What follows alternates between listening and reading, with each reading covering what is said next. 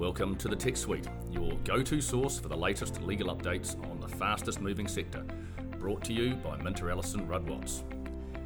I'm your host, Rodney Craig, a partner in our corporate and commercial team.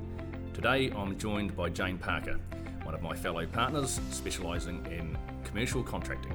Hi there, Rodney. Hey Jane. I've spent a lot of time working with early stage startups throughout my career and have seen a lot of them raise capital through numerous rounds and also helped a number successfully exit to new owners. In today's podcast, I'm quite keen to talk about one important structural matter that can make the journey a little easier for growing companies, and that's giving early consideration to whether to include a holding company in your initial corporate structure. I should say before we begin that nothing we're discussing today is legal advice.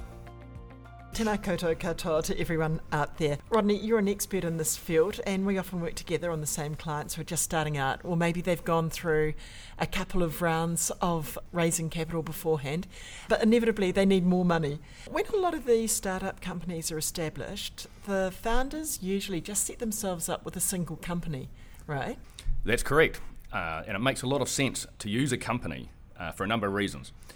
Using a company is simple. It's well understood by everyone who will be dealing with you, including customers, suppliers, employees, investors, financiers, etc.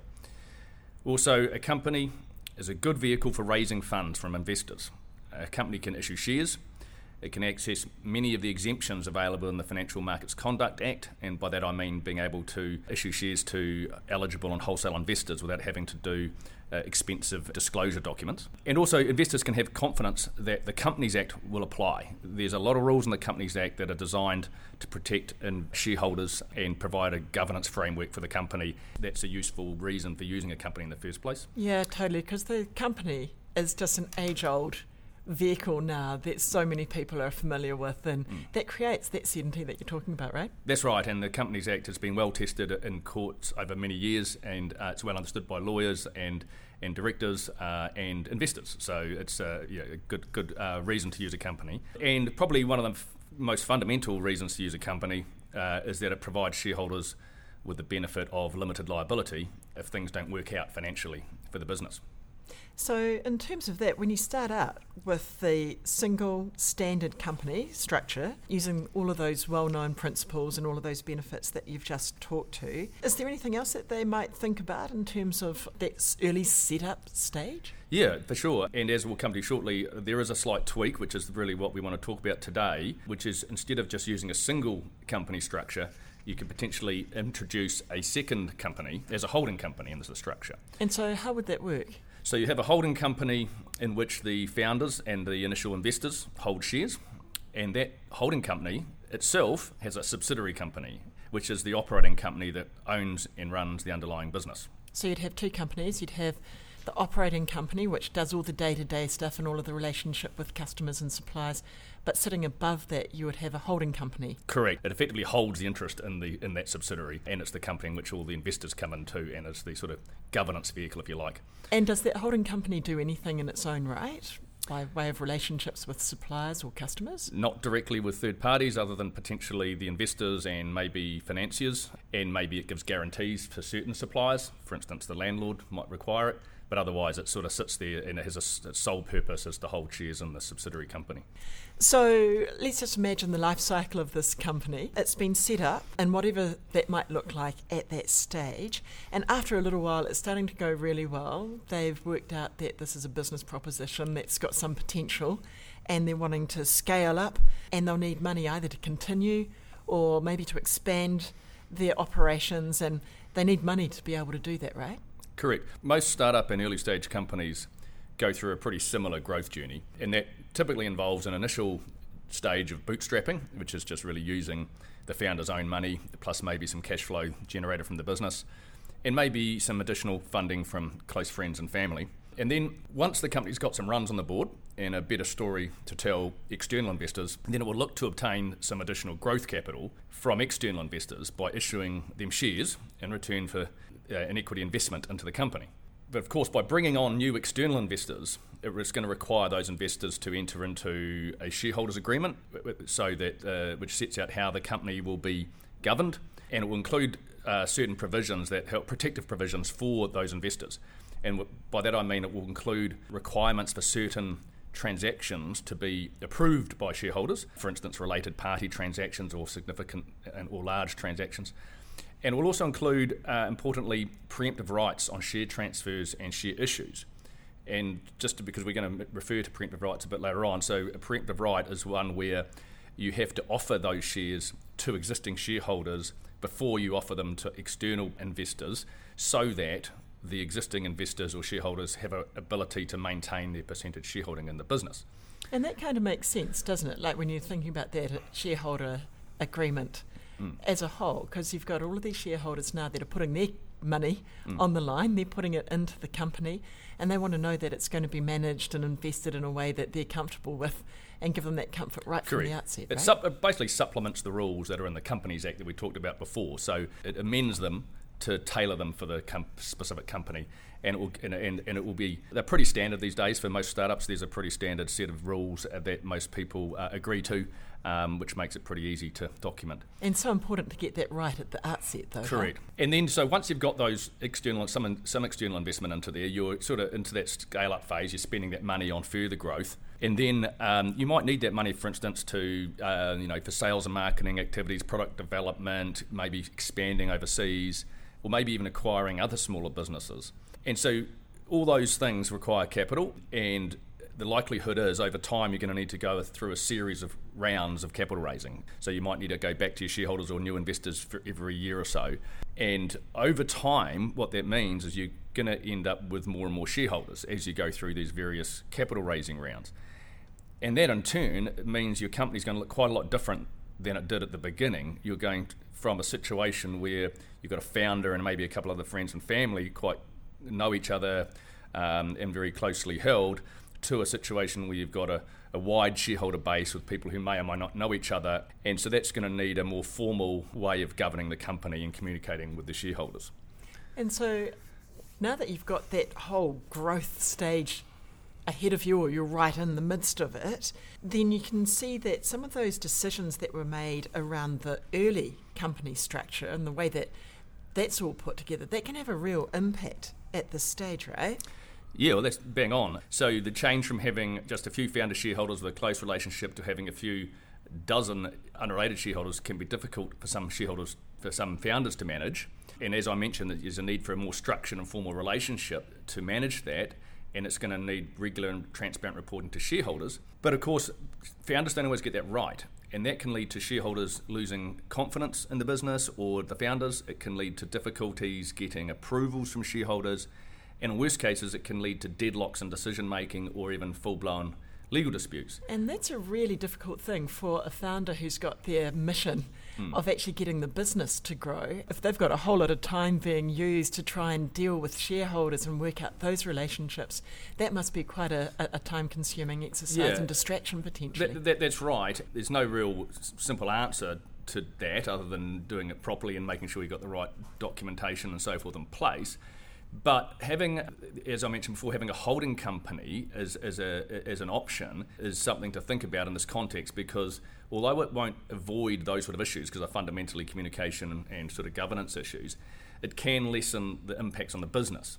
And that's because by having a holding company and subsidiary company structure, you're creating a buffer between the business operations and the holding company and the ultimate ownership of the group at the holding company level. And what that means in turn is that operational and business decisions are less likely to trigger a need for shareholder approval, which in turn means day-to-day business decisions are less likely to be impacted by disputes or issues at a shareholder level. One common area where shareholder approval is often required by high-growth tech companies is the requirement under the Companies Act that shareholders have to approve major transactions. So what's a major transaction in this context? A major transaction is any transaction with a value or that involves obligations that have a value exceeding 50% of the value of the company's assets. Now, of course, that sounds like a high value, and so it shouldn't be triggered very often, but the issue here is that with many tech companies don't actually have much in the way of assets on their balance sheets. So that can mean, even with routine contracts, this can inadvertently trigger the need to go to shareholders for approval under the Companies Act. If you have a holding company structure, then when the operating company wants to enter into one of those significant contracts or even a routine contract that happens to would otherwise trigger that approval threshold, you only need the approval of the holding company. You don't need to go further and go out to the external shareholders or above that. So that can be a real benefit for having that holding company and operating company split. So you can make sure then that if there is a significant contract at the operating company level, then you're only getting the approval from the holding company. If it's really super significant, then there may be something in the shareholders agreement that requires that shareholder approval, but you can make that decision between the shareholders at the time they sign up to that shareholders agreement, and you can still comply with the Companies Act on the way through for what might be otherwise routine or lower risk contracting. That's exactly right. You can tailor the approval and governance framework to suit the values you're dealing with and the size of the company and the size of its asset base. If you didn't have that holding company subsidiary company structure, then the Companies Act will require you to do that regardless of whether the shareholders care about it and regardless of the significance of the transaction as a pure dollar value test. Yeah, great. And presumably that has some real world and significant consequences, right? Yeah, absolutely. So it's not just the hassle or involved in getting shareholder approval in the first place or the costs involved in that. There's actually some consequences if you do go to get that approval and it's not given. So one risk, of course, is that shareholders decide not to give approval, and that might not be because of the particular benefits of the transaction. It might be because you're in the middle of a dispute with them, or there's some other reason that they're not willing to give approval. Or it might even be that just not available. They might be overseas and uncontactable. So they can use that need or that request for approval as leverage to help them with some totally unrelated issue that they might be exactly concerning. Right. They might be looking to exit the company or something, and they say, well, I'll only approve this if you buy my shares, something like that. Right. And the second major implication is under the Companies Act, if you go to shareholders to get approval to a major transaction and a shareholder votes against that, but the other shareholders approve it and the company then decides to go ahead with the transaction, that shareholder who voted against the resolution to approve it then has a right to require the company to buy out their shares. And that is a significant right. It's a key protection in the Companies Act for minority shareholders, but it has a huge impact potentially on the company because a growing tech company won't necessarily have the cash or resources on hand or to buy out its minority shareholders at this sort of time. I mean, it's trying to spend its money on growth and it needs that capital. In another area where having a holding company can be helpful with respect to ongoing governance and operations of the business relates to asset protection. So if a company encounters difficult trading or runs into financial difficulties or even finds itself on the receiving end of a significant legal claim, then all the company's business and assets are at risk. However, if the business has been set up with an operating company and a holding company structure, then there's more scope to keep valuable assets insulated from those sort of issues. And that is a real context that we often advise our clients on, right? Because they get to that stage and they're actually quite vulnerable. They've got a really great proposition that they can use to market, and there's lots of potential in it. But also there might be now competitors out there thinking, actually, can we get that company at a good price, or what can we do? And sometimes putting up a legal claim against them for whatever the reason might be can be a way of actually taking out the competition or just making them vulnerable. And it's not even necessarily if they're right or they're wrong, it's just the cost of the argument, right? Well, that's right. And if you have a separate company where the valuable assets, like, for instance, intellectual property, source code, your brand and things like that, if they're isolated in a separate company that's not party to any of these actions, then that might dissuade them from taking the action in the first place. And secondly, if there is an action that ends up being successful against the operating company and the operating company can't pay the relevant claim amount, then of course that means that company will have to be liquidated or wound up. But the assets are not sitting in that company, they're sitting in the holding company. So those type of assets, and that means that they are therefore protected in that sense.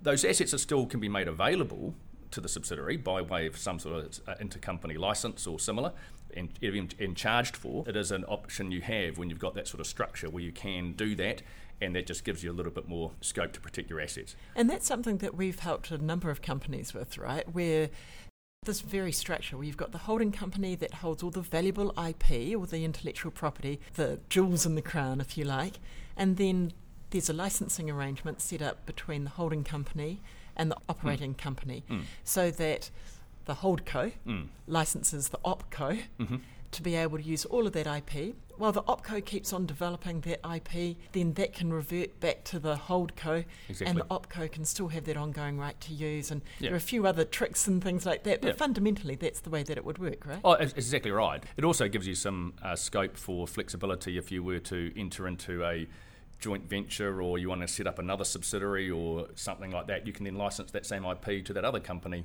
out of the holding company. And it also helps if they're looking to expand overseas, where the operating company might not be New Zealand based, and you actually want to have a separate legal entity operating in a different jurisdiction, which would potentially be subject to different risks and laws, right? One thing to just bear in mind there, obviously it requires some extra documentation and to manage those transactions financially and from a contractual management perspective. I wouldn't overstate that. It's a common thing that we do, and it's pretty straightforward. And so as we're moving then through that life cycle of the company, and things have gone from good to better, and you've got a bundle of investors sitting in there. One of them might be the founder. You might have some other shareholders in the mix as well. And as circumstances change, we often find that one of those shareholders might want to get their money out. They want to get their investment out. And so just wondering if you can maybe talk to us a bit about how does having the holding company structure help, or actually might even hinder, those goals in that situation? Overwhelming majority of growth companies will be looking at some stage to exit, the investors in that. They want to make a return on their investment and they want to cash out. And that is normally achieved through what we call a liquidity event or an exit event. And inevitably that will involve the sale of the whole business or all the shares in the business. So starting with the sale of shares, where an external buyer comes along and buys 100% of the shares, or wants to, then what that involves is all the shareholders, 100% of them, selling all their shares to this external buyer. Now, if they can't all agree, or you can't get everyone's agreement to that sale, then there's often what's called a drag-along right in the shareholders' agreement, which enables the majority of the shareholders, if they want to do the deal, to then require a small minority of the shareholders to actually take part in that deal as well. It's like a forced exit.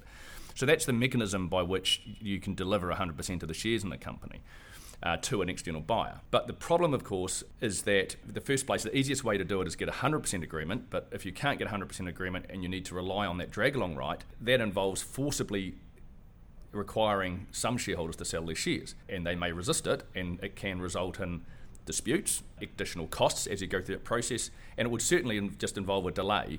And it can even put the entire transaction at risk if you have to go through a process like that. And I can see that where there's an external buyer for that, then that creates some distance. But it's also possible that one of the people that wants to actually be the buyer of the whole company is actually one of the existing shareholders too. And so all of those things that you've been talking about apply regardless of who the purchaser is, right? Yeah, and I think you're talking there about preemptive rights again. So it's not uncommon, it's not particularly common, but not uncommon, to have a preemptive rights process in your shareholders agreement that has to be stepped through before you can exercise the drag-along right. So what that means is, okay, you've got a buyer who wants to buy 100% of the shares, you've got a majority of shareholders who want to sell, and you want to drag the minority along. But before you can do that, you first have to offer all the shares that are up for sale to the minority shareholders, because they have a right to decide whether or not themselves to buy them. And now that results, of course, in delay. It results in a potential risk for the buyer of being gazumped. So the buyer's gone through a whole negotiation process to come up with a price, to do some due diligence, to negotiate a deal, only to then have to to put those shares on the market to the other shareholders and to risk those other shareholders wanting to buy them at the last minute. And we've had a deal exactly like that recently, where a buyer was put off and decided not to proceed any further because of the risk of being gazumped through that sort of process. So what I'm hearing is that it's absolutely critical at the time you're investing in a company to understand what the rights are under the shareholders agreement and under the constitution of the company, so that you can anticipate what these scenarios might be when it comes to an exit event or a liquidity event, and being able to make sure you've got the understanding of what it might look like if you want to be the person in either of those shoes. So are there any alternative approaches that you can suggest to get around those problems? Yeah, for sure. We'll get onto the structural things in a second, but I guess if there's an issue with being able to deliver the shares in that way because of those sort of uncertainties or the inability to get everyone to agree. One other alternative is to actually sell the underlying business. So rather than selling the shares to the buyer, you sell the underlying assets and contracts and all that sort of thing. And when you do that, that'll obviously be a major transaction, as we mentioned earlier, and you'd need shareholder approval, but that approval threshold's only 75%, and there's not these drag-along issues and so forth. But, of course, selling the underlying business is just inherently more complicated. You're going to have to transfer every contract, every customer relationship, every asset and all your employees across to the buyer, and that's obviously going to involve more complexity and cost than just simply passing over the shares. Particularly if you've got your assets sitting in a different company to the operating business, right? That's just two parties involved in that asset sale as well. Yeah, it's an interesting point because if you had a single company structure and you sold the underlying assets, then that's fine. You're still going to need to go out to your wide shareholder base to get it approved. If you did an asset sale and it was under a subsidiary company structure, it's probably going to end up being a similar approval requirement because your shareholders agreement would say you have to still get our approval for that. So not really any benefit just from the underlying asset sale approach from having a holding company and subsidiary company structure. But having said that, there is a real benefit for having a holding company and subsidiary company structure because it gives you flexibility or optionality. If you, instead of having to sell the underlying assets to avoid the drag-along rights, you can just sell the shares in the subsidiary. So real simple structure, right? So you've got the holding company that owns the subsidiary. All that you do is the holding company just passes over the shares in the subsidiary to the new buyer. That will still require shareholder approval, but it avoids all that complexity of having to sell all the underlying business, as I mentioned, and the assets and the employees across and so forth. So there is a real benefit for having a holding company and subsidiary company structure when it comes time to exit. It just gives you optionality. It gives you options about how you can structure it, and more likelihood you can give a purchaser comfort that the deal will go ahead without undue risk of being interfered with by minority shareholders who may not want to go ahead with it.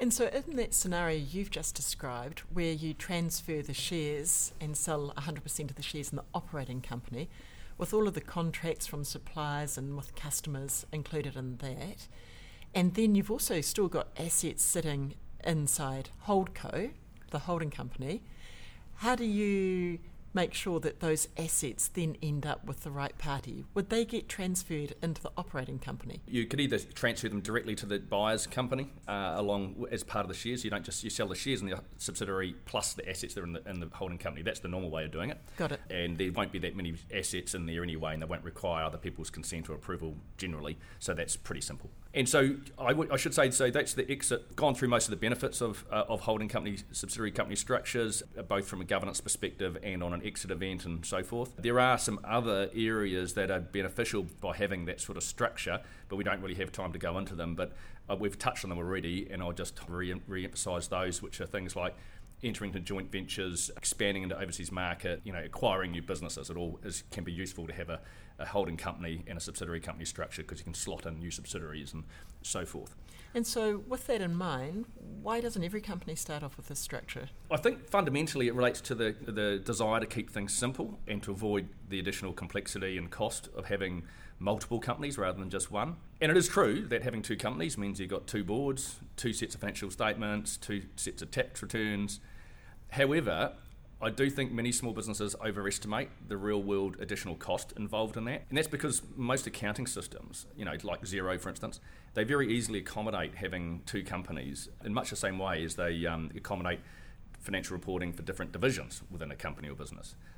And given that, the structure we talked about with a holding company, operating company, will have almost all the transactions will be happening through just one of those companies, i.e. the operating company. There's not actually much extra to do in terms of financial reporting and transactions by having the holding company in the structure. And although you do have two separate boards, we have a lot of groups of companies where that's not a problem. You have the same members of those two boards, and they have their meetings in a way that decisions are made for both companies and documented clearly, so it's not really a big issue in practice. And we often find that although you might have the same membership on both boards, there are definitely some key things that are useful to get special advice on at the time relating to that, right? So that you then don't assume that you've got a whole range of other nominated directors and such like coming into play. But that's all manageable. You did right. You need to make sure you respect the structure. You respect the fact that there are two companies and decisions are properly made for each of those companies and not sort of combined together too much. But that's easily manageable, and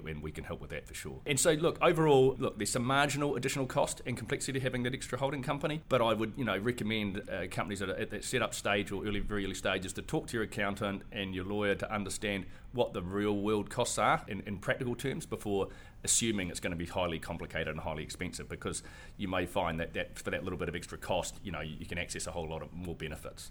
Well, Rodney, thank you so much for sharing that insight and that expertise with us. It's been great to talk to you, but unfortunately that's as much as we've got time for today. Not a problem. It's been great to be here, and to the listeners, thanks for joining us. If you enjoyed today's episode, please remember to rate, review, or follow the Tech Suite wherever you get your podcasts. And don't forget, you can subscribe to receive new episodes directly in your inbox via our website at minterellison.co.nz.